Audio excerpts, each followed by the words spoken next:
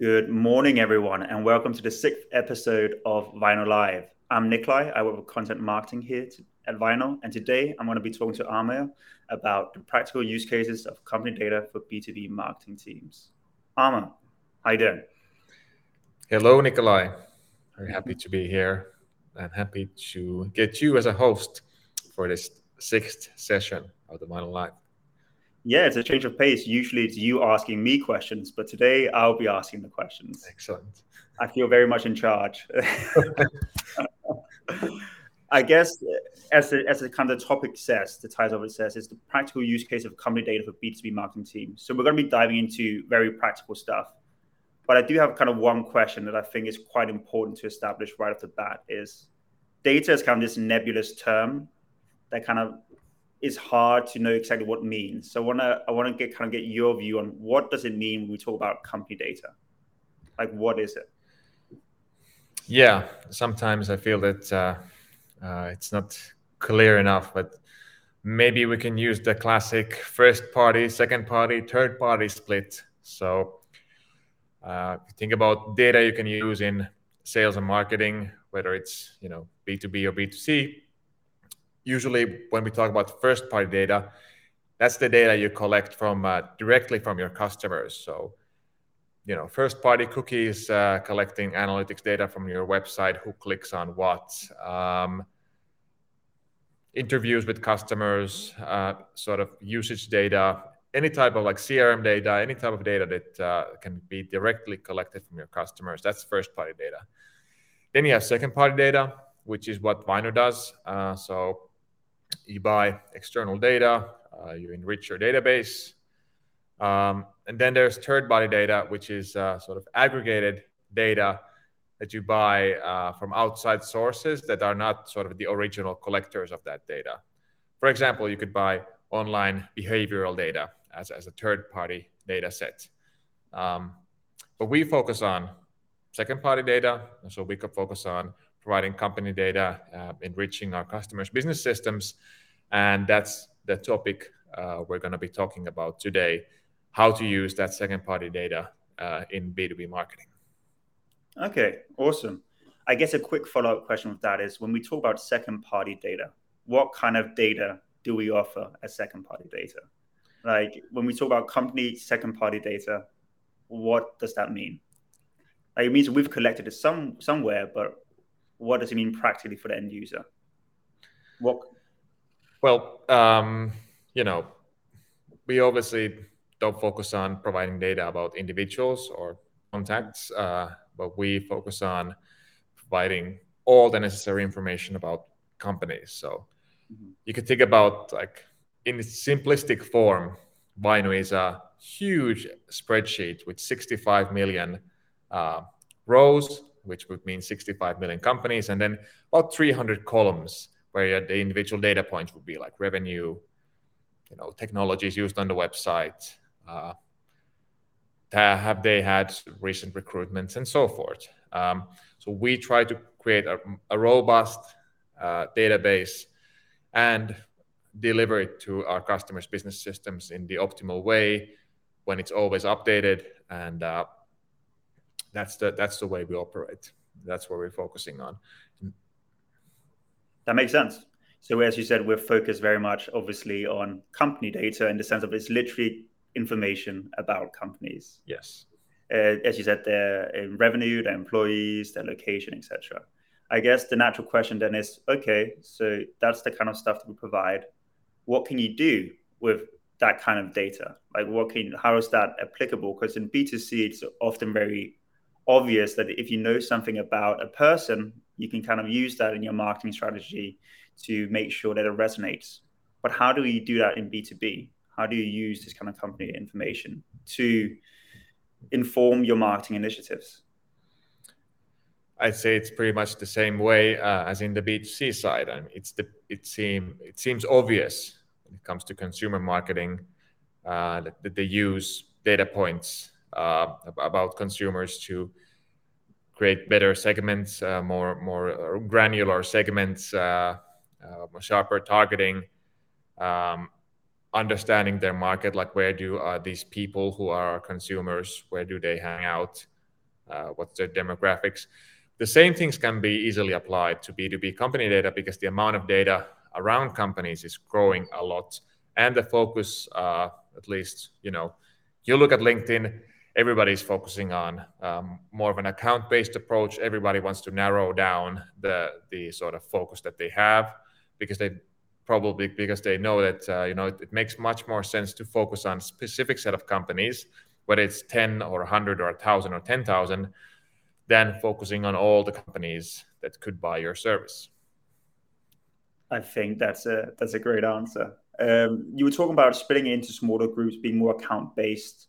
I guess a good place to kind of a question to ask is, how do you know what accounts to focus on? I guess that's a big question is, okay, data can help you find the right companies to focus on, but how do you know which companies they are? We always say that things start with the ICP, ideal customer profile. But if you think about that in a more holistic way, then it's about defining the ICP together with sales, together with sales, revenue ops, whatever IT or data department you have in the company that takes care of customer data and prospect data and controls the CRMs, and with the top management. You create a sort of common view, a common agreement that these are the companies we go after, and they are the same companies that we sell to. They're the same companies that we create marketing initiatives towards, and in someone might call that an account-based marketing or account-based everything approach. But since we have so much data about companies, well, let's say second-party data for this exercise, it's really easy to pinpoint the companies.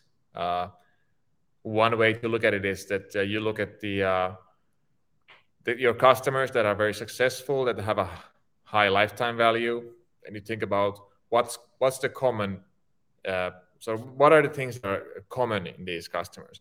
And then you sort of create the criteria. I want to have similar companies as those most successful customers that we have. And then it's very easy to create a list based on those selected data points that, okay, this is the sort of total addressable market for our ICP, the most optimal companies. So why wouldn't you go after those first? And then when you've got 10,000 new customers out of that group, then go after the other ones. And it might be also that their ICP evolves during the times. Your ICP that's locked in this year might be a different ICP after 3 years.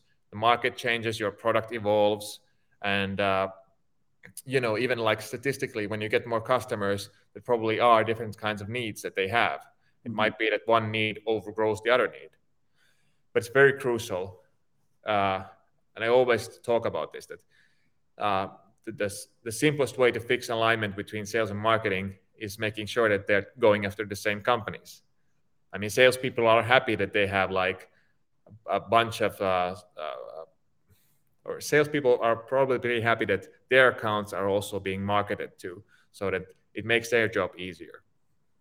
Yeah, absolutely. Greases the wheels, I guess, kind of that they're getting the messaging when they're on LinkedIn, or they're being nurtured via email workflows or whatever.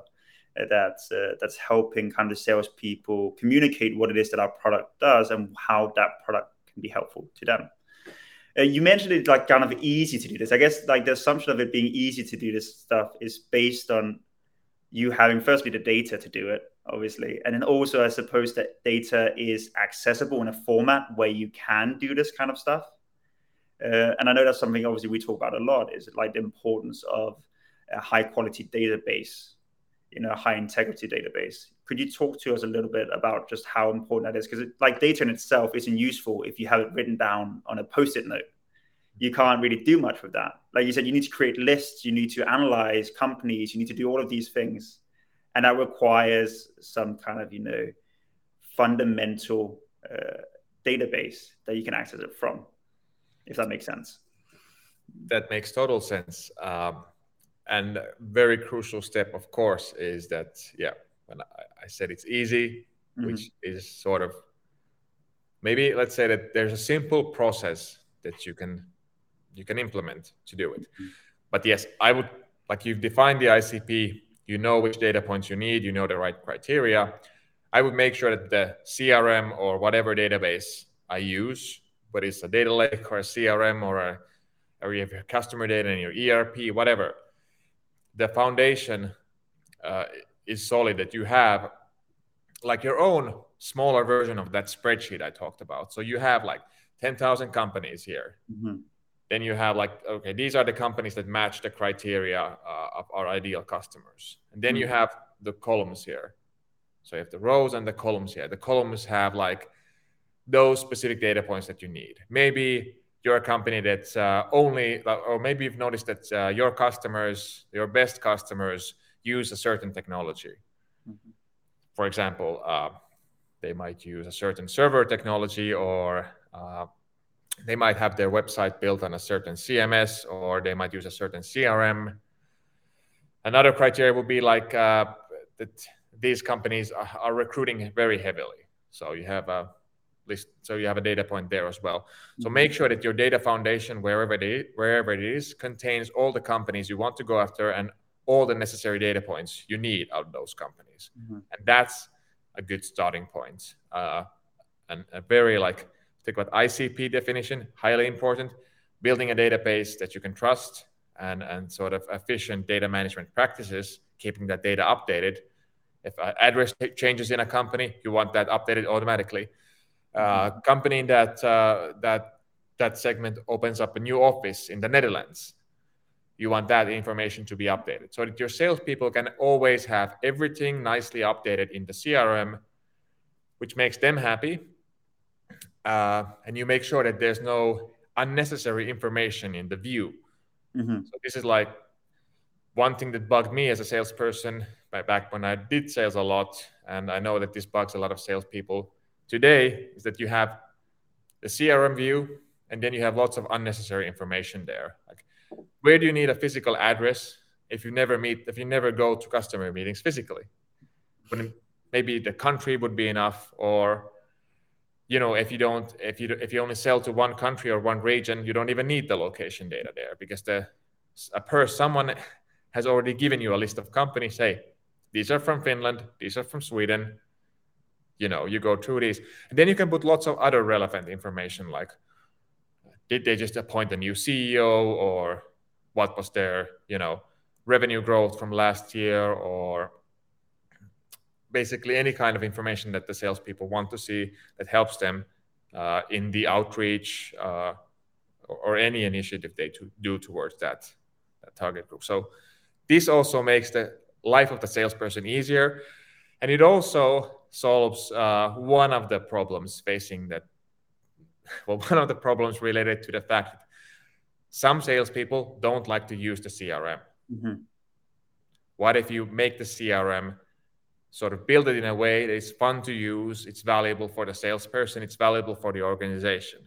Mm-hmm. And that's why this data foundation is very, very crucial. And when you've done that perfectly, so step one, ICP, step one, build a data foundation, all the rest of these things will go a lot easier, which we're going to, I think, discuss next. Yeah, absolutely. I was just enjoying the flow. It was very, very clear, nicely communicated. I guess the point is also that more data isn't always better data. Maybe like in a theoretical world, more data is always better. But as you said, like when there's a salesperson, a human sitting down at a computer, and they need to like have actionable information, it doesn't benefit them necessarily to have 65 million rows and 300 columns. That's not going to be what they want to work with. They want to work with, as you said, maybe 1,000 rows, if even that, maybe 100 rows, and then those 10 data points that they know are, this is what I need to know, and this is information that is actionable, that can help me in my outreach, that informs me about kind of what's important. I think that's a really good point, because I think sometimes we can get kind of into the mindset of, well, more is better, and more isn't always better when it comes to practicality. And talking of practicality, now that we've talked about, you find your ICP, you kind of build a good solid data foundation. Now let's actually give the people kind of, I guess, what they came here to listen to, which is the practical use cases of company data. Like, what are, in kind of your eyes, some of the most obvious and helpful and beneficial use cases of company data, where company data just really helps marketeers in being more effective, being more productive, and ultimately having more kind of success in their initiatives? Well, we can start by sort of capturing things. Some people talk about capturing demand.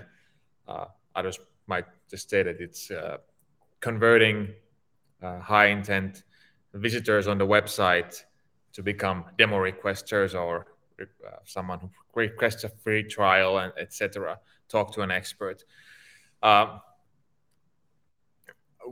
if you have a robust database, then it's fairly simple at that point to do, for example, lead scoring or routing.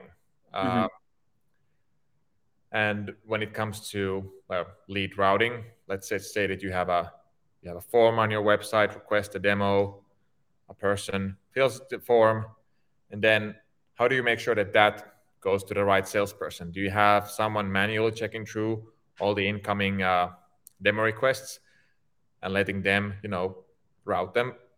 Or would you rather make rules in your CRM or marketing automation based on the company data that you have there? For example, this company belongs to this industry. Okay, let's give it to salesperson B. Or this company has X amount of revenue. Let's put it to salesperson C. This company is in one region or the other region, or uses this technology or that. So whatever sort of data point you have, you can easily use them to create automations that route incoming leads to salespeople. And the same approach, of course, can be applied to lead scoring. The more relevant data points you've collected, the easier it is to sort of create these lead scoring rules.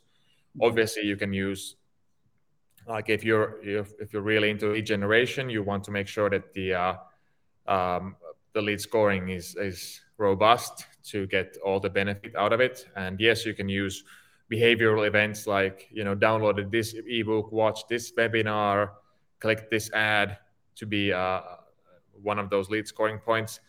But company data is also very crucial. Like maybe you don't want to nurture those leads that are outside your ICP, for example. So why would you nurture companies or nurture accounts that you ultimately don't want to sell to? So you can disqualify them easier. That makes sense. Like as you said, sometimes we have this idea. I think maybe some companies think, well, if we can sell, we sell, right? And that's kind of very short-sighted in a lot of ways, because that person, if they're not ICP, they might not get that much value from your product as they otherwise would.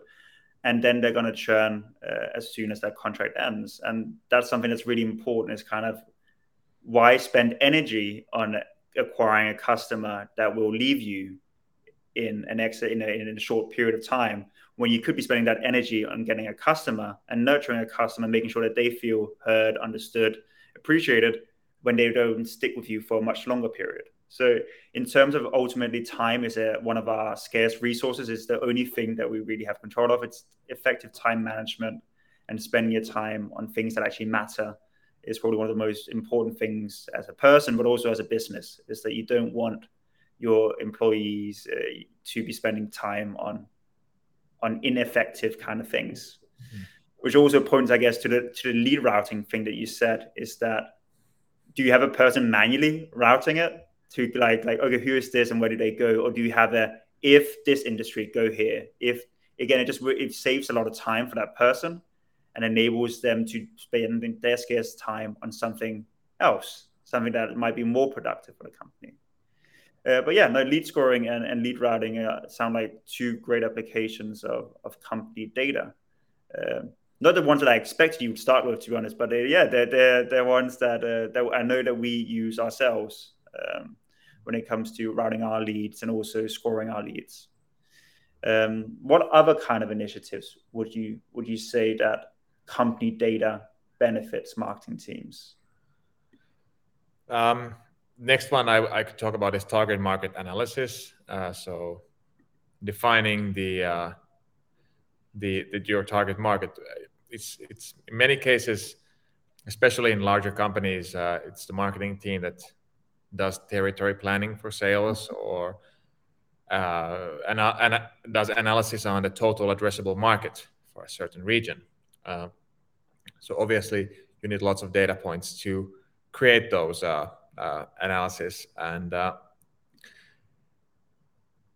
when you do that, then it's of course, it all comes back to the data foundation and the ICP. Mm-hmm. You can do everything within that same system that you use, the CRM or the marketing automation system.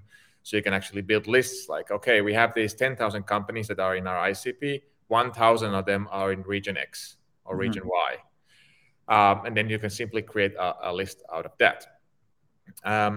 Then, because a lot of these, let's say, marketing teams invest a lot in systems. You have systems to do attribution, you have systems to do ads, you have systems to do marketing automation and CRM. Many of these rely on automation, and automation is based on rules, and rules are also are based on like filters. So we need, condition A and condition B have to be met, but condition A and condition B are usually based on some sort of data point. And that's why you need data in order to create better and better rules in your marketing automation systems. And I'll have to jump to that from the sort of target market analysis stuff to segmentation, because, that's all about building lists. So whether you're building lists for your sales team or building lists for email campaigns, you're building lists to do LinkedIn ads, that it's so simple. You have the ICP there, you build sort of micro segments based on that in ideal situations support certain salespeople or smaller sales teams in their efforts. Mm-hmm. And then it's easy when you have those lists ready that you can plan out things. Let's say that you have a smaller sales team going after a certain segment, and you have that list ready. The salespeople use that as their sort of target list, and you can create smaller lists from that target list. And you can create, for example, matched audiences ads in LinkedIn, which is very powerful. I mean, most of our ad spend goes on LinkedIn matched audiences. So we create lists of companies that are in our ICP. They have different criteria, different regions, different sizes. And then we use those in our LinkedIn ads. And that's very powerful because you have this, it starts from the same database that the salespeople and marketing people use. And we create ads that target those same exact companies that the salespeople are going after. So, and to create better LinkedIn matched audiences, you need a lot of good quality company data, because you're deciding that I want to approach these exact companies with my ads in LinkedIn. So it's very important to have an exact list. And again, you need good company data to do that. And then, of course, you can build your email campaigns or website personalization stuff based on those lists as well. So ideally you have, I'm repeating myself a lot, but I just have to make sure that people understand. You have the salespeople going after specific accounts. You have LinkedIn ads running towards accounts. You can have email campaigns running towards those accounts. And, it's very easy to connect the company data to website personalization. Let's say an unknown contact comes to your website, and, you have some sort of system that recognizes which company that visitor is from. And then you use company data to personalize the website experience for them. Could be based on someone comes to your website from the plumbing industry, then the headline says something about plumbing. And it can be like these small, simple things. The same with forms. Like if you use a tool where you can a person fills out the talk to an expert form on your website, and then they can schedule a time slot to a specific salesperson. You can personalize the form based on where the contact is coming from, which industry, which location, what kind of company is that, and then you can route the lead before it even goes to the CRM to a specific salesperson and then it goes to the CRM after that. So there's so many things you can do, but it all starts with, it's kind of boring. Like there's no hocus pocus magic trick. It's all about using that data as a fuel to get the most out of these automations and workflows that are built into this marketing automation and CRM and ad platforms. Yeah, that makes sense. Also, what I got from it was honestly that it's just data allows you to personalize, right? Which makes sense. Like the more you know, if you think about your own human interactions with other people, the more you know about them, the more you can ask them about specific things. Like once you know what their favorite food is, you can ask them, "Hey, do you want to go eat here?" For example. And the same with B2B companies, right? Is what you're saying here is that data, knowing more about the person working what company they work for, allows you to personalize their experience, whether it's what salesperson they get leaded to, right? What ad they see on LinkedIn, or you said what website, what version of your website they see. All of that is about creating a compelling and personalized story for your visitors, for your eventual potential customers. So I mean, that's kind of the power, I guess, of what you said. What I kind of got from it was that that's the power of what data can allow marketing teams to do. It's allow them to personalize, and that's incredibly compelling. I want to bring this up. I know we got some questions, and please, if you have any questions, just leave them in the chat about anything practical or even something theoretical or whatever you want. We got some before, and I think it's a great time to ask one of these questions because it's very relevant to one of the questions that I wanted to ask you anyway. We talk a lot about personalization, and we just said that it allows you to personalize. And we know that in human interactions, personalization is very important. But does it then the question of how much does it really matter for B2B interactions, right? We talk about it a lot, personalization is key. And I know that you mentioned that we've been running LinkedIn matched audiences. And I know that we recently had some results with that because we've been running not LinkedIn matched audiences before.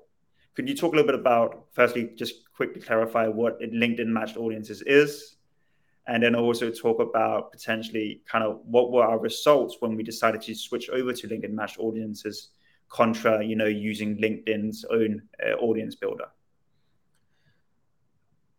LinkedIn matched audiences are basically audiences that you can yourself define based on a list of companies.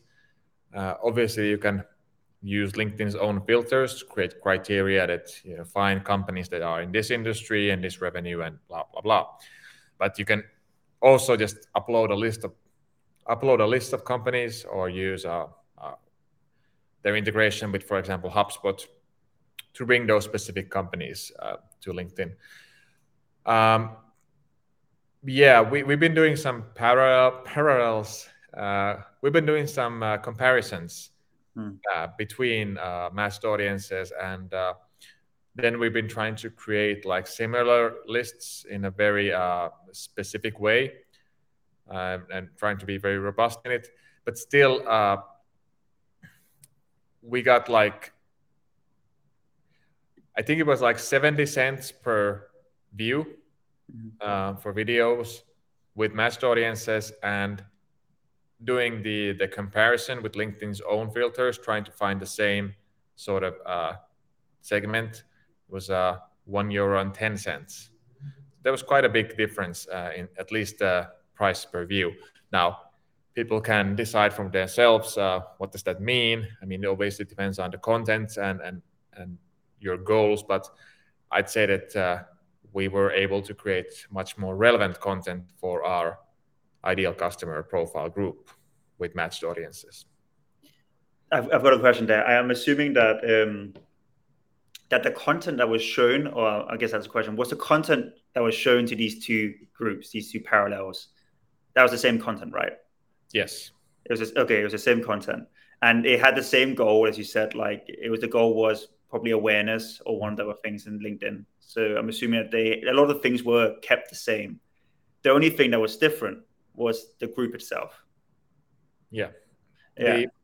So you try to sort of create a similar group a similar group with the filters that LinkedIn gives you versus just uploading a list of companies. I mean, you use the same ad platform, but you build the list in a different way. You build the audience in a different way.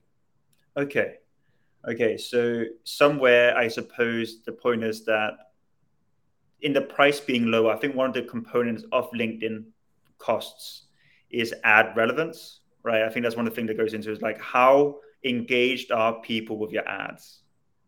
So this would point to exactly to that, is that people were much more engaged. And if you're more engaged, then prices are lower, then it costs less, because LinkedIn wants to show relevant, helpful ads. They don't want to show irrelevant, unhelpful ads. So I suppose that's why the price is lower, right? Is the fact that the target group that was built with matched audiences found the content more helpful, more relevant, and therefore engaged with it longer than the audience we could build with LinkedIn's own audience builder. Am I understanding that correctly? It seems so, and that's how LinkedIn views it, and it's probably true. LinkedIn is our eternal source of truth. Okay, I like that.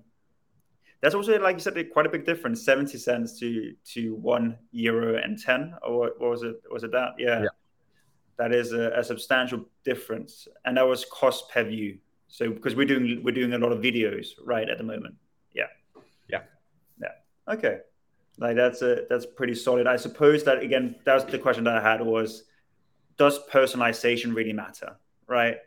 And that was without personalizing the content even more specifically to that segment. That was just the same content is being shown to two groups. We built as true to our ICP as we could in our matched audiences, and we built as true as we could to our ICP with LinkedIn's own audience builder.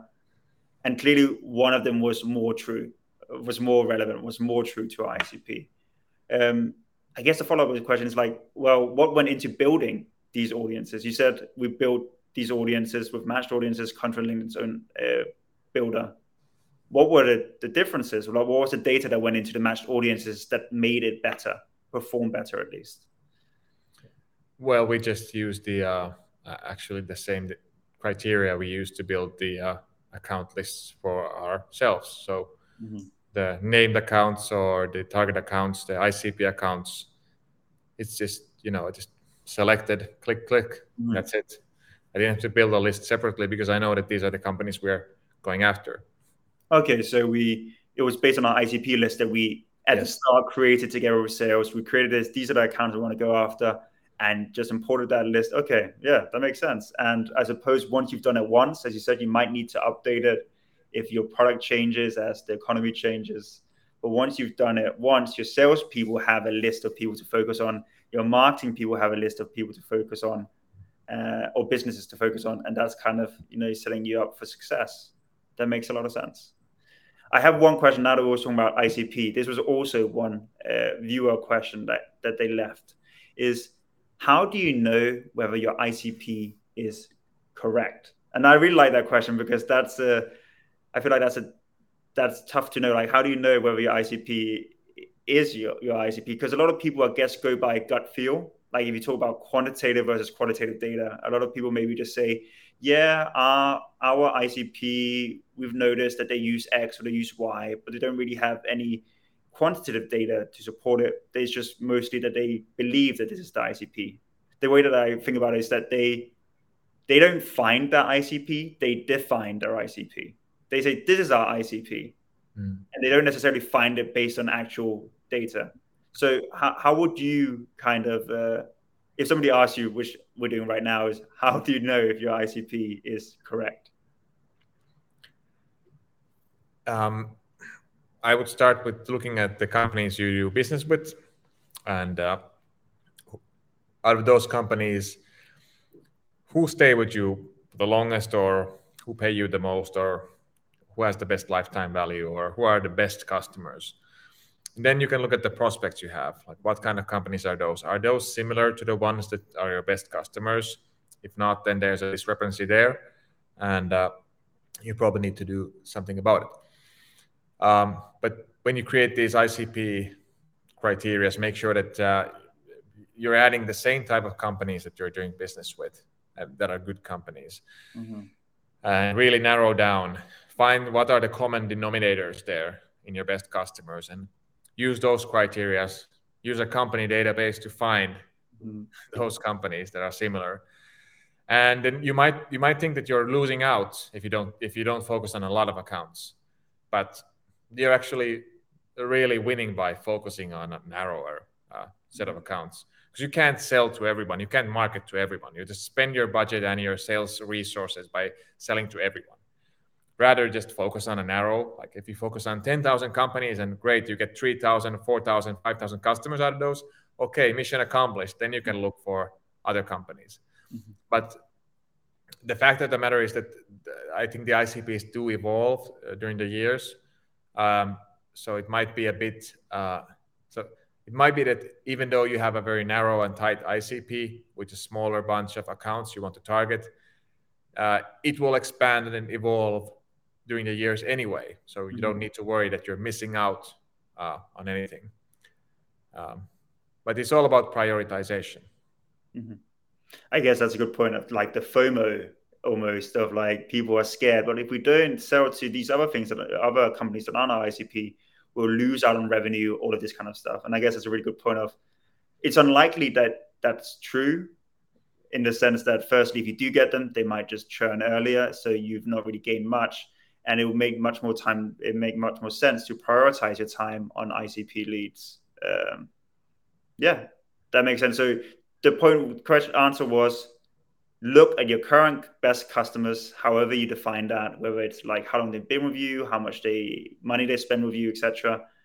And then find out are there any similarities between those companies on a company data kind of perspective of like, are they in a certain industry? Are they a certain size? Do they use a certain technology? So using quantitative data to establish, as you said, finding these qualities that are the same, and then using a database provider to create a list of all the companies that have those characteristics, but currently are not your customers, and then focusing on them. I mean, yeah, that makes sense. Again, it seems almost too reasonable. That like you should look at your current best customers to find out who your future best customers are. It's easy to summarize because I can summarize this whole Vainu live session into step number 1 would be to find out who your best customers are. What's the common denominator in there? So step 1, look at your best customers. What's common in those customers?